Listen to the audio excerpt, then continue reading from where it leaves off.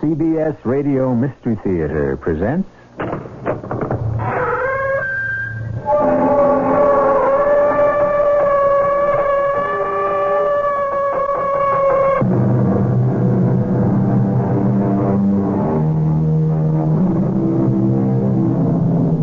Come in. Welcome. I'm E.G. Marshall. Talking about marriage, Miguel Cervantes defines it as a noose.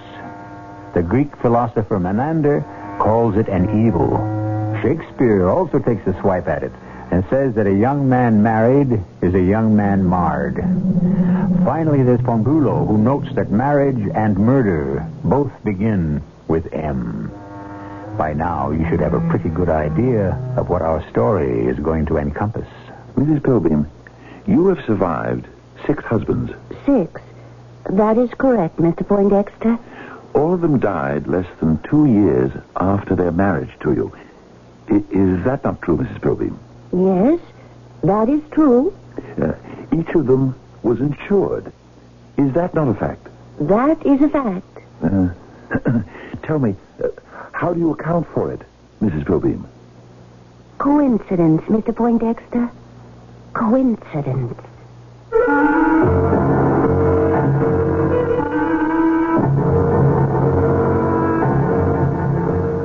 Our mystery drama, Lady Bluebeard, was written especially for the Mystery Theater by Sam Dan and stars Fred Gwynne. It is sponsored in part by Buick Motor Division and Contact, the 12-hour cold capsule. I'll be back shortly with Act 1.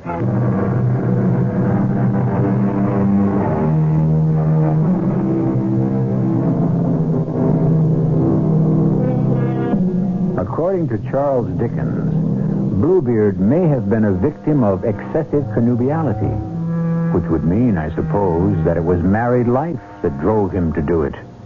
Ah, yes, married life, wedded bliss. However, putting aside the poets and romantics for the moment, marriage is whatever you make of it. It is an edifice constructed by a man and a woman, and there are those who erect a magnificent cathedral, others who slap together a ramshackle shanty. We're back at the turn of the century. You wish to see me, Poindexter? Yes, Mr. Hotchkiss. Well, have a chair. Oh, thank you, sir. Now then. In reference to this claim, sir. Which claim, Poindexter? The company has over 50,000 policyholders. Be definite. Yes, sir. And brisk. I should think your recent term of service with Colonel Roosevelt's cavalry regiment would have taught you to be brisk. Yes, sir, yes, sir, yes, sir. He's a brisk man, that Theodore Roosevelt? Indeed he is, sir. Well, then emulate him. Plunge in. Forge ahead. State the issue with no further ado. Present the facts. Well, sir, there may not be any facts. No facts? No facts as such. I am merely voicing suspicions.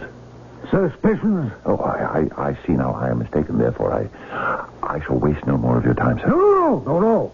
Suspicions are the lifeblood, more, the beating heart, as it were, of the insurance business. Why, sometimes one healthy, robust suspicion is worth more than 100 weak and anemic facts. Dive in, my boy. What have you got there? The company holds a policy, sir, on the life of one Ebenezer Pilbeam. Continue. In the amount of $2,000. A modest sum. Payable on his death to his beneficiary, his wife, one Luana Pilbeam. And the aforementioned Mr. Pilbeam has just departed this vale of tears. He has indeed, sir. And the bereaved spouse, the aforementioned Mrs. Luana Pilbeam, has just submitted a claim for payment. Yes, sir. Well, then I suppose we shall have to pay it. Unless there's some way we can do her out of it, legally, of course. Oh, you don't mean that seriously, Mr. Hotchkiss. You're joking, sir. The policy is in order, I take it. Oh, yes, sir. Then, with a smiling face but a breaking heart, I must authorize the payment. Prepare the check for my signature. Yes, sir. Unless, of course, there may be something to your suspicions. Well, sir, Mr. Pilbeam was 70. Yes, he left us in the fullness of his years, the biblical 70. Whereas Mrs. Pilbeam is 35. Uh-huh. They had only been married for 2 years, sir. Continue. Therefore, at the time of the wedding, she was 35. He was 67. Now, sir, why would a woman wish to marry a man more than twice her age? Why? Well, there are two reasons. First, because she may have been attracted by his maturity, his wisdom, his kindness. Second, she may have been attracted by his fortune. And if he were a weak and sickly 67, she would not have to wait long. Yes, sir. However, sir, Mr. Pilbeam had neither education nor fortune. He was employed as a streetcar conductor. Cause of death? Heart attack. And this, of course, kindles your suspicions. Yes, sir. There is no history of any heart ailment. He was known to have been in good physical condition, sir, even for a man of his years. Indeed, you might say he was notorious for his good health. What you're saying, then, is that he did not die of a heart attack. That is what I am suspecting, sir. And how do you suspect Mr. Pilbeam met with his untimely end? Poison. Administered by whom? His wife. Mrs. Luana Pilbeam. Yes, sir. For $2,000. Right, sir. Isn't that a rather modest sum? If I may refresh your memory, sir, this is the second time you used the word modest to describe the sum of $2,000. Oh, so I have. Would a woman murder her husband for $2,000? She might, sir. And precisely because it is a modest sum, one that would not draw attention, cause comment, create suspicion. Furthermore, it also gives her an income of $1,000 a year. For 2 years? Sir, 2 years ago, a Mrs. Louisa Plowright cashed a policy for $2,000 on the life of her husband, Harold. Mrs. Plowright was 33 years old. 4 years ago, a Mrs. Laverne Preston was paid $2,000 on the death of her husband, Percy.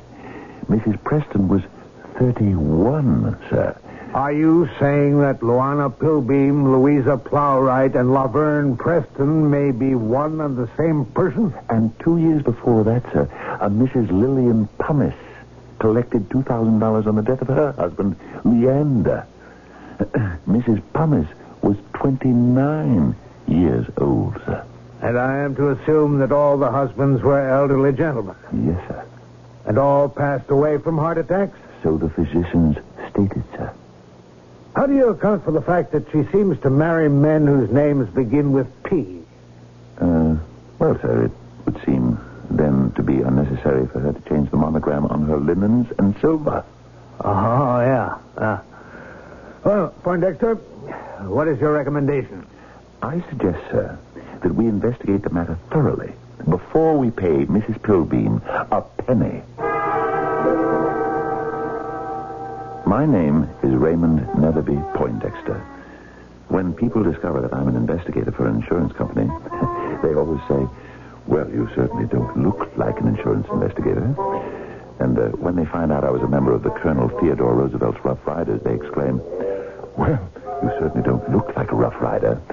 Well, you see, the truth is, I really don't look like anyone, which is what an investigator should look like, if you know what I mean. Anyhow, the first thing I did was to call upon Dr. Morley Braithwaite. Miss Poindexter, you certainly don't look like an insurance investigator. Dr. Braithwaite, you signed a death certificate for a Mr. Ebenezer Pilbeam. Yes, I did. May I ask, Doctor, why did you sign it? Well, I signed it because he was dead. Yes. What I meant was... Now, please, be specific, my good man. Yes, sir. Specificity. The cornerstone and the linchpin, as it were, of all science. I agree, Doctor. Then what is your specific question? Why was he dead? Because his heart had stopped beating. Yes, sir. I believe that occurs in all cases of death. What I mean was, why did his heart stop beating? If we only knew. But on the certificate, Doctor, you wrote heart attack. No, not quite. Specifically, I wrote cardiac failure. Doesn't that imply heart attack? Well, if you choose to make that inference. Why, Doctor, was the cardiac failure? I've already answered that question. More specifically, I told you why I cannot answer that question. And I don't know. Doctor, do you mean Mr. Pilbeam died just like that? Well, I'm afraid so. But, Doctor, is there a possibility that Mr. Pilbeam might have been poisoned? Yes?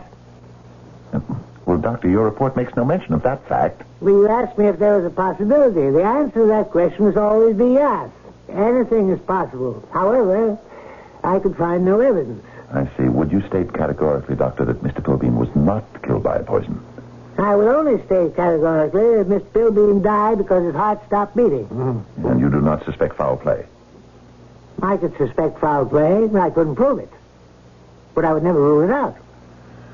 Yes. I see. Well, thank you very much, Dr. Braithwaite. That has been a help. Actually, he was of no help at all. That is, to my insurance company. And so I decided to visit the recently bereaved widow, Mrs. Luana Pilbeam, herself. Perhaps I couldn't prove that she had actually poisoned her husband or murdered him in some other mysterious manner, but I might know enough to frighten her out of her demanding payment. I was not prepared for the Mrs. Luana Pilbeam who opened the door to me. She had soft, flowing black hair, radiant, creamy skin. Oh, and the largest, warmest brown eyes. I introduced myself, and she said... Oh, Mr. Raymond Netherby Poindexter, you certainly don't look like an insurance investigator. May I come in? Certainly. Please, be seated. Thank you. Such a hot day. May I pour you a glass of lemonade?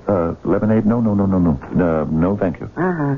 Well, I suppose you're here about poor Ebenezer? Yes. Mr. Pilbeam was somewhat older than you, I take it. 33 years, to be exact.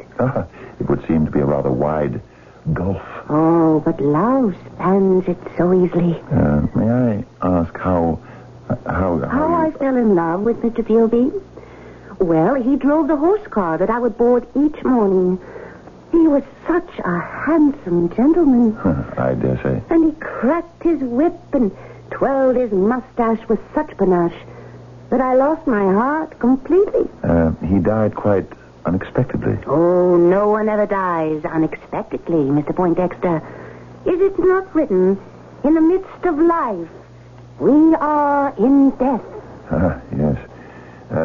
Had Mr. Pilbeam been ill? Oh, no. He was the picture of glowing health. He had an outdoor job, you know. Mm-hmm. How did it happen? One evening, we went to bed, as usual. The following morning, I woke up. He didn't. Mrs. Pilbeam, the insurance company has received your request for payment. Oh, yes. I really didn't. Still don't feel entirely comfortable about it. May I ask why? Well, it seems so crass. A man dies. His widow is given a sum of money, as if that somehow balances the books and settles the account. Oh, it's the way of the world. And yet, what is a poor woman to do? It is Ebenezer's gift to me, from the grave. His way of saying, carry on, my darling. Live. I see. You have, therefore, presented the insurance company with a claim for $2,000. Yes, I have. And no doubt you are under the impression that I have arrived here for the purpose of presenting you with the check? I would assume this would be the object of your visit. The object of my visit is to offer you a bargain.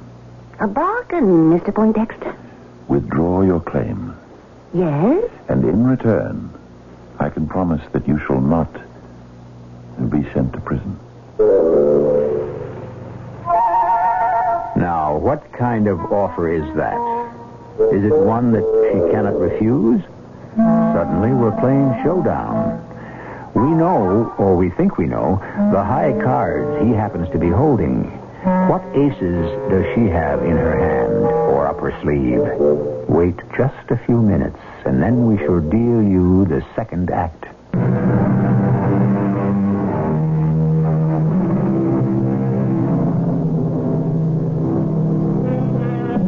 Mr. Carlyle put it, no man lives without jostling and being jostled.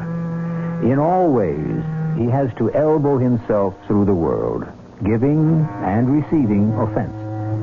Certainly our Mr. Raymond Netherby Poindexter has chosen a profession where he gives offense and jostles people. Now, are we about to see how he himself reacts to being on the receiving end? Permit me, Mr. Poindexter, to restate your proposition. If I withdraw my claim to my husband's insurance money, you will promise that I shall not be sent to prison. Yes, Mrs. Pilbeam. And why should I be sent to prison? Fraud.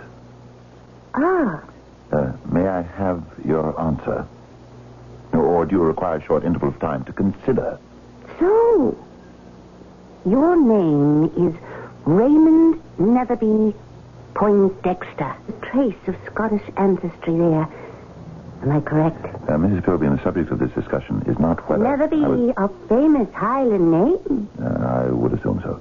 Probably on your mother's side. Am I correct? Yes, her name was Netherby. Now, see here... You recall Sir Walter Scott's poem, Lochinvar? Mrs. Pilbeam... Oh, young Lochinvar has come out of the west. The next line? Throughout the wide border, his steed is the best. See, you do know it. Yes, my mother used to recite it all the time. Because she was a Netherby. Oh, the poor Netherbys. They were on the losing side, remember? Well, Bold Lochinvar was in love with fair Ellen Netherby. But, fearing him dead, she had decided to marry someone else. How did Scott put it? For a laggard in love and a dastard in war had won the fair Ellen of bold Lochinvar. Right. He came to Netherby Hall too late to stop the wedding, and so he stayed to have one dance with the bride. And he whispered one word into her ear, and he swept her up onto his horse, and they were away. Yes, and now, Mrs. Pilbeam, please, to the matter at hand. For just a moment, the Netherbys were taken by surprise, but then the angry pursuit began.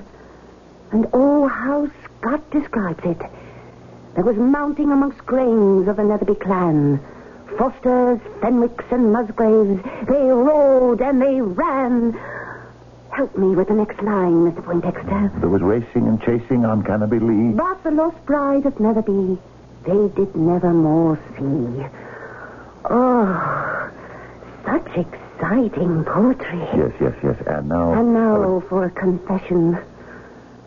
We are distantly related. Your mother, you say, was a Netherby?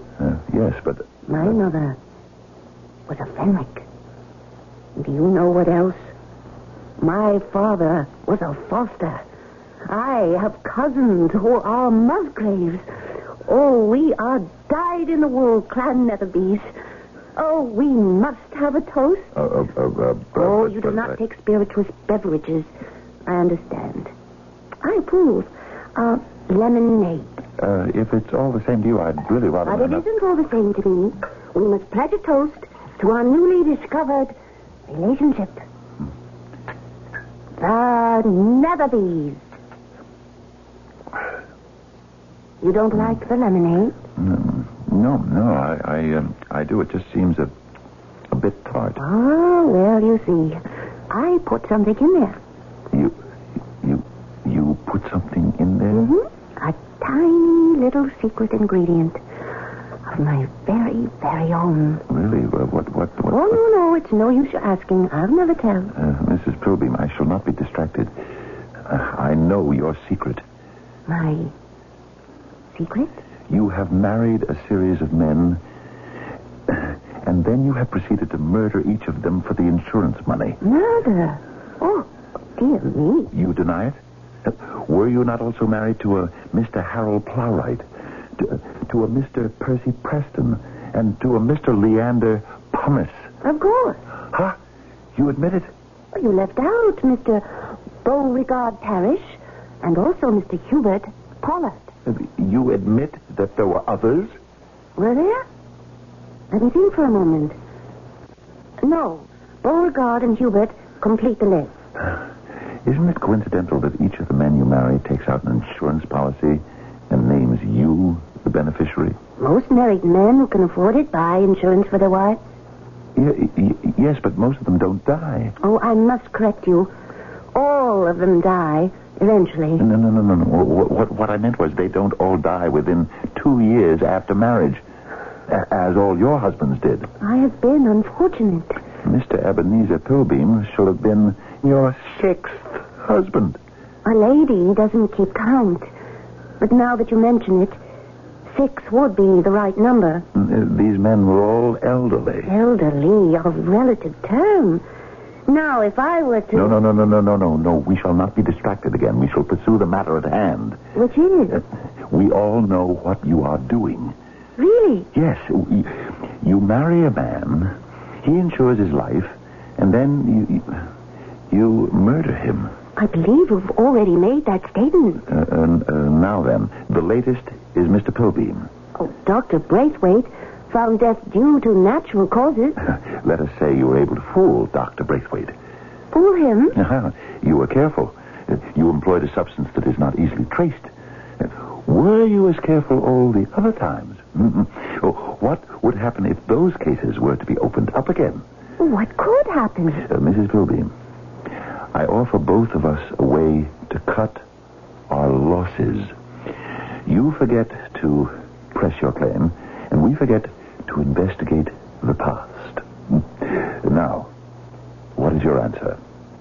But I have nothing to hide. Think about it. Consider it. Sleep on it.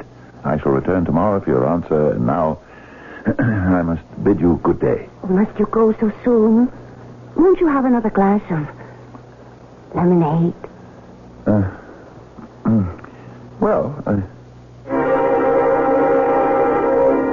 Before I could say another word, she had poured from the pitcher and refilled my glass. The lemonade, it was delicious, but it seemed to have a strange tart taste. Strange, but extremely pleasant. Delightfully different. An entirely new sensation. And she herself said... Oh, yes, I put something in it. A tiny little secret ingredient of my very own. Yes, but what was that ingredient? Why had she been so anxious to have me drink that lemonade? Was it poisoned? If not poisoned, perhaps drugged in some fashion? But would she dare? Why not? She'd already put away 6 husbands, and after all, didn't I represent a threat? Yes, there was something. My head felt feverish. My pulse was pounding. I could feel difficulty in breathing. What had she done? There's something wrong. Your face seems flushed. It's perhaps, it's warm in here. Warm? I hadn't noticed. Indeed, I thought it was a rather mild day. Yes, it's mild, but isn't it? It's a bit stuffy. Oh, you must permit me to open some windows. No, don't bother. I must be leaving. Perhaps another glass of lemonade? Oh, no. Thank you. Good day, Mrs. Pilbeam.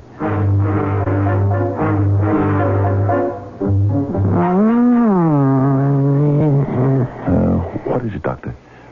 What is it? Your face appears flushed. I can see that in the mirror.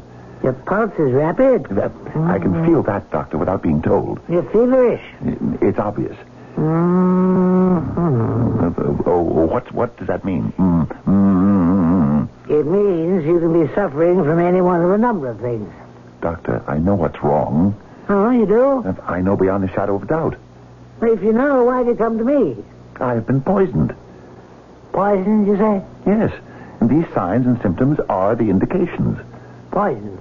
Yes. I've been poisoned by Mrs. Pilbeam. Mrs. Pilbeam?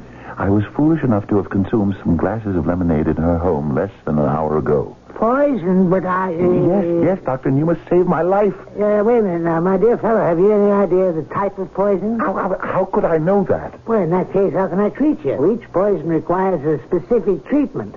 What might neutralize one could very easily aggravate the destructive effects of another. But in an hour or 2 or 3, Doctor, I could be dead. Yes, that is a possibility. In that case, we could identify the poison. Now, Yes. We will perform a post-mortem examination. But what good would that do for me? Well, from a selfish point of view, none. But you would be adding your tiny ray of candlelight to pierce the infinite darkness of our ignorance. What if you could have some of that lemonade? Could you analyze it? Of course. Oh, what a splendid idea. Well, it could quite possibly save your life. Now, why don't we ask Mrs. Pilbeam for a sample of her lemonade? Well, why should she give us a sample when she knows it contains poison? Doctor, you were asking her to place a noose around her neck. Oh, yes, I see. Yes, that's quite true. However, there is another possibility. Yes, such as? Mrs. Pilbeam may be quite innocent of any wrongdoing. The woman places poison in my lemonade, and you believe she may be innocent. She may be unaware that the substance she's using to flavor the lemonade may contain harmful properties. Doctor, while we quibble in this useless debate, I may be dying. It's possible. But what's the solution? The solution? What indeed could the solution be? I felt weaker and more feverish with each passing moment. Yet, as the doctor had so patiently explained, each poison requires a specific antidote. How could we discover the nature of the poison? I presented the problem to no less an authority than Mr. Hotchkiss. You say your symptoms occurred at Mrs. Pilbeam's? Yes, as I have already explained to you, sir. Patience, my boy. After I had drunk several glasses of lemonade, sir. And you say there was a peculiar taste? Yes, sir. Well, should that not have alerted you on your very first swallow? No, sir. You said it was a peculiar taste. Peculiar in the sense of being different, sir. New. And as a matter of fact, the basic meaning of peculiar is, I believe, sir, unique to itself. Thank you for that enlightenment, Poindexter. What's done is done. However, inscribe it as a rule. When a woman has disposed of 6 husbands, one does not readily partake of refreshment in her parlor. Yes, sir. I should like to live to obey that rule, sir. And so you shall. Sir, are you saying that... Poindexter, I am saying that you are saved. Oh, Mr. Hotchkiss. How?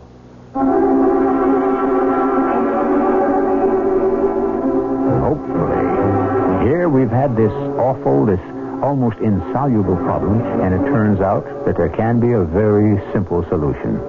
Of course, it's quite logical. The most difficult appearing questions usually have the most uncomplicated answers. I shall return with Act 3.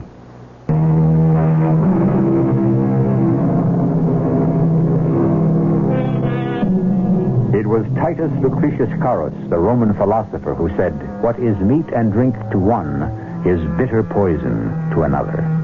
He said it almost 2,000 years ago.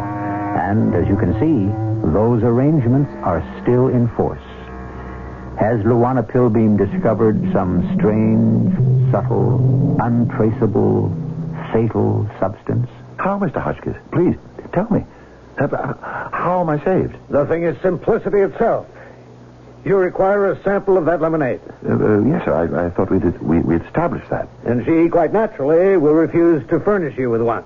Understandably so. So there's another possibility. You might steal it. Steal it, sir?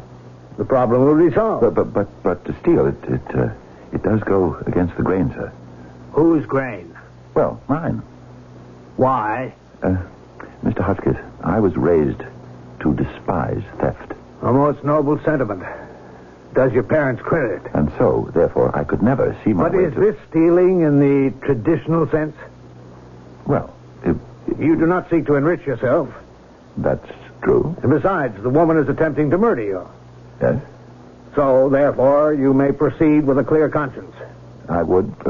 Yes, that's true. But suppose I'm caught, sir. Caught? And suppose someone were to see me and call the police. A possibility. Or suppose she were to discover me in the act. Another possibility. But even so, I have nothing to fear. Of course not. I could say, sir, I had not intended to rob the house of any valuables. I was there in the line of duty. I beg your pardon? Yes, and I had been advised by my employer to steal the lemonade. But you were not so advised, Poindexter. Didn't you just tell me to steal the lemonade? I would suggest such an illegal, reprehensible act. But, sir, you just... Oh, now no, my boy, no. We were merely discussing possibilities.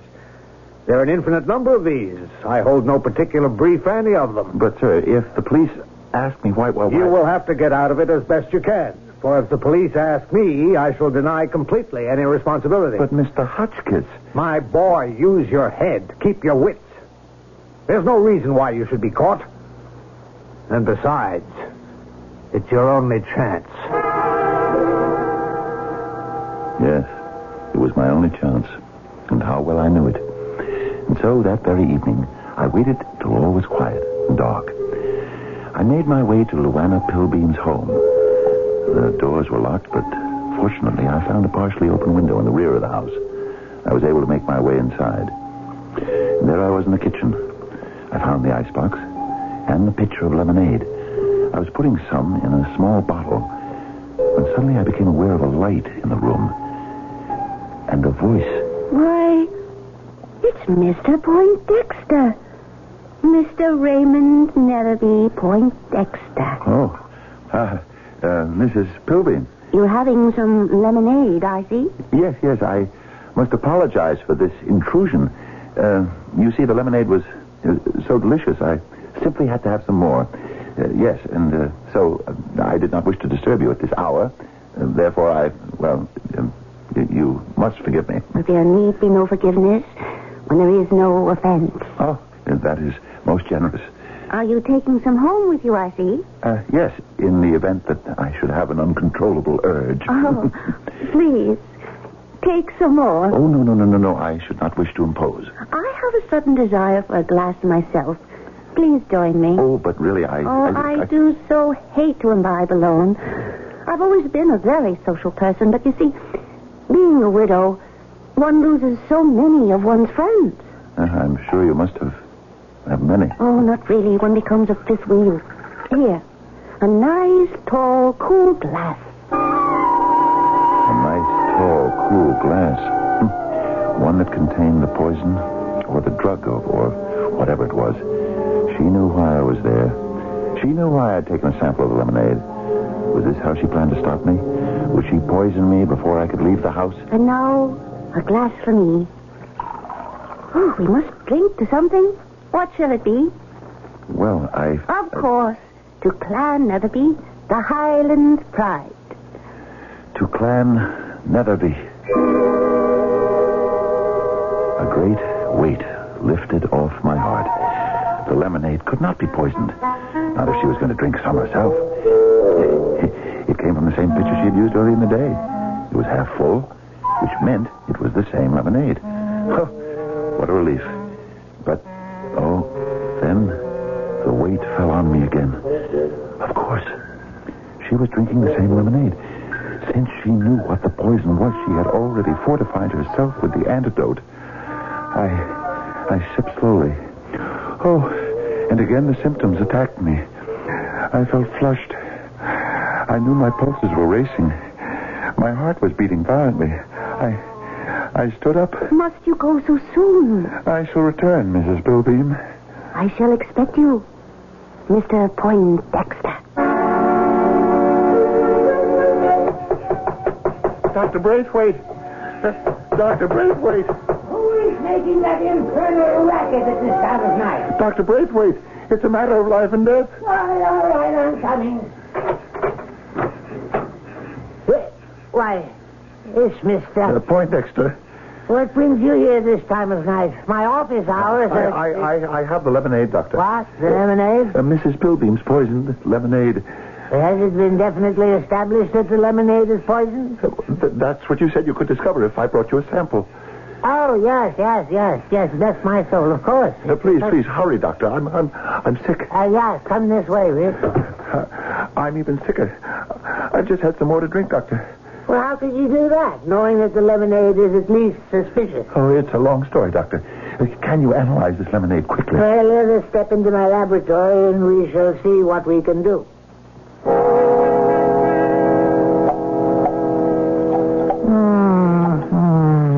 It's remarkable, yes. Have you discovered anything, Doctor? And now we apply heat, and we... What is it, Doctor? We had to die. Please, Doctor, tell me. What? Tell you? Tell me what is in the lemonade. Mr. Poindexter, there is nothing in the lemonade. What? Nothing? Nothing but lemonade. But that's impossible, Doctor. Lemon and sugar and water, and of course, to give it a dash of substance, some cinnamon and ginger. That is all? And to give it a dash of spirit, some bitters. And nothing else? No, my boy, nothing else. What an interesting lemonade. But what is poisoning me? I'm afraid I don't know. Something is giving me this terrible pounding in my chest. It cannot be the lemonade.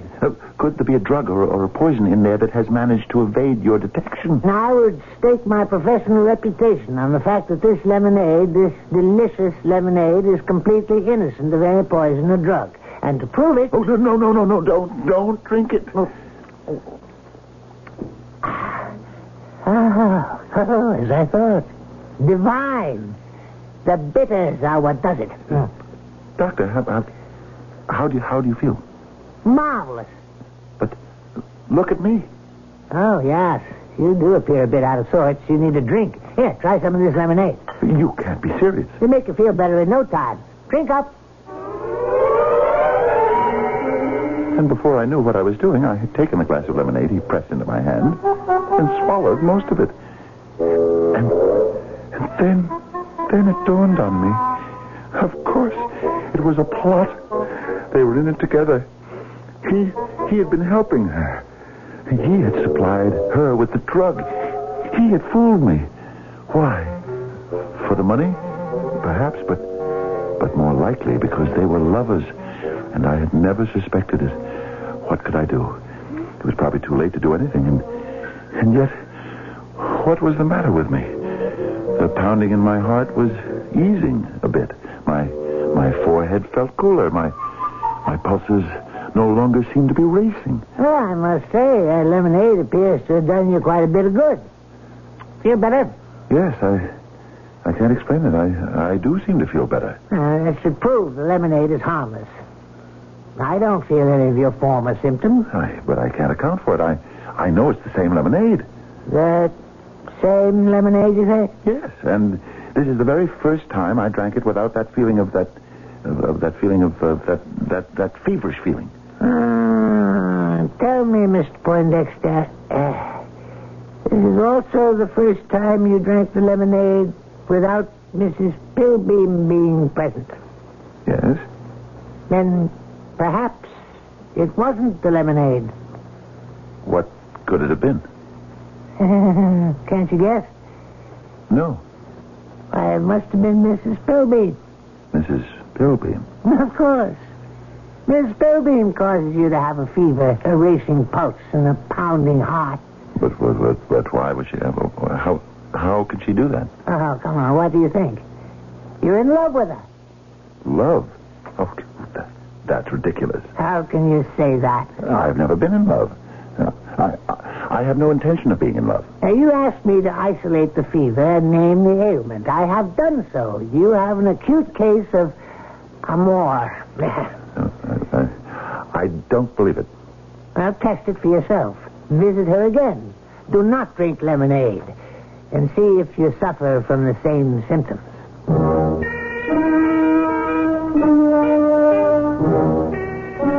A glass of lemonade, Mr. Poindexter? No. I must refuse. Steadfastly. Oh, is something wrong, Mr. Poindexter? You seem flushed. Is it warm in here? Mrs. Pilbeam, my heart, it is pounding very hard. Oh, Mr. Poindexter, why? I have a weakness. My heart is not of the strongest. Oh, but you appear in such robust health. Can you forgive me for those evil things I said about you? I have long since forgotten them. You see, I know the secret ingredient you put into the lemonade. And I know why Dr. Braithwaite couldn't find it. Only I could find it. Only you? Only me. And Mr. Pollard. And Mr. Parrish. And Mr. Pumice. And Mr. Preston. And Mr. Plowright. And Mr. Pilbeam. We all discovered it. We knew what it is. Do you, Mr. Poindexter? And so do you. It is love. Love. Yes. Love. Delightful, delirious love. I love you, Mrs. Pilbeam. And I love you, Mr. Poindexter. Shall we toast each other in another glass of lemonade? Was it in her eyes, or was it a secret drug in the lemonade? Was she a warm, wonderful woman, or a scheming murderess? The fact is, she had killed 6 husbands. Perhaps she had killed them with love. Yes, that was it. That was how it was done. And I was to become the 7th. Well, it wasn't the worst way in the world to die. But what could ever I write in the report to Mr. Hotchkiss?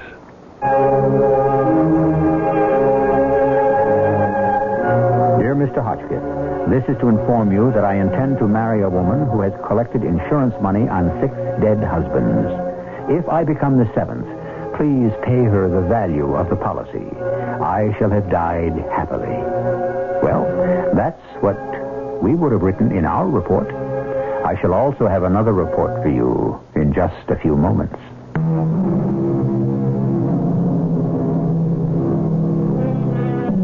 Our final text for this day comes from the poet Longus, who in the 3rd century wrote, "There was never any yet that wholly could escape love, and never shall there be any as long as beauty shall be and as long as eyes can see." Since it's in the cards for everyone to fall in love, you should be well advised to be careful whom you fall in love with. I'm sure you'll pay no attention to this advice, since the poet also said that love and folly go hand in hand. Our cast included Fred Gwynne, Marion Haley, and Robert Dryden. The entire production was under the direction of Hyman Brown. And now, a preview of our next tale. I'm scared. Oh, what? Read it this way. The guy really is the boy from down there, old Nick, or makes out to be. How could he touch you? You don't believe in all that junk, do you? When it comes we have to lay it on the line, I don't know. Come on, Manuela. We were brought up right. We go to early mass every day. And all the high masses, we can make holidays. We confess. Do we believe all the way? I don't know. Suddenly I'm scared I made a deal for the best part of me. Just because I wanted to be top dog in the circus. Maybe you shouldn't fly tonight. I think what you need is a good rest. Maybe some aspirin. No, I'll fly. But after I'm going to have a talk with the man. Get my head straightened out. I just realized it. My whole life is riding on just how real Diavolo is. This is E.G. Marshall inviting you to return to our Mystery Theater for another adventure in the macabre. Until next time, pleasant dreams.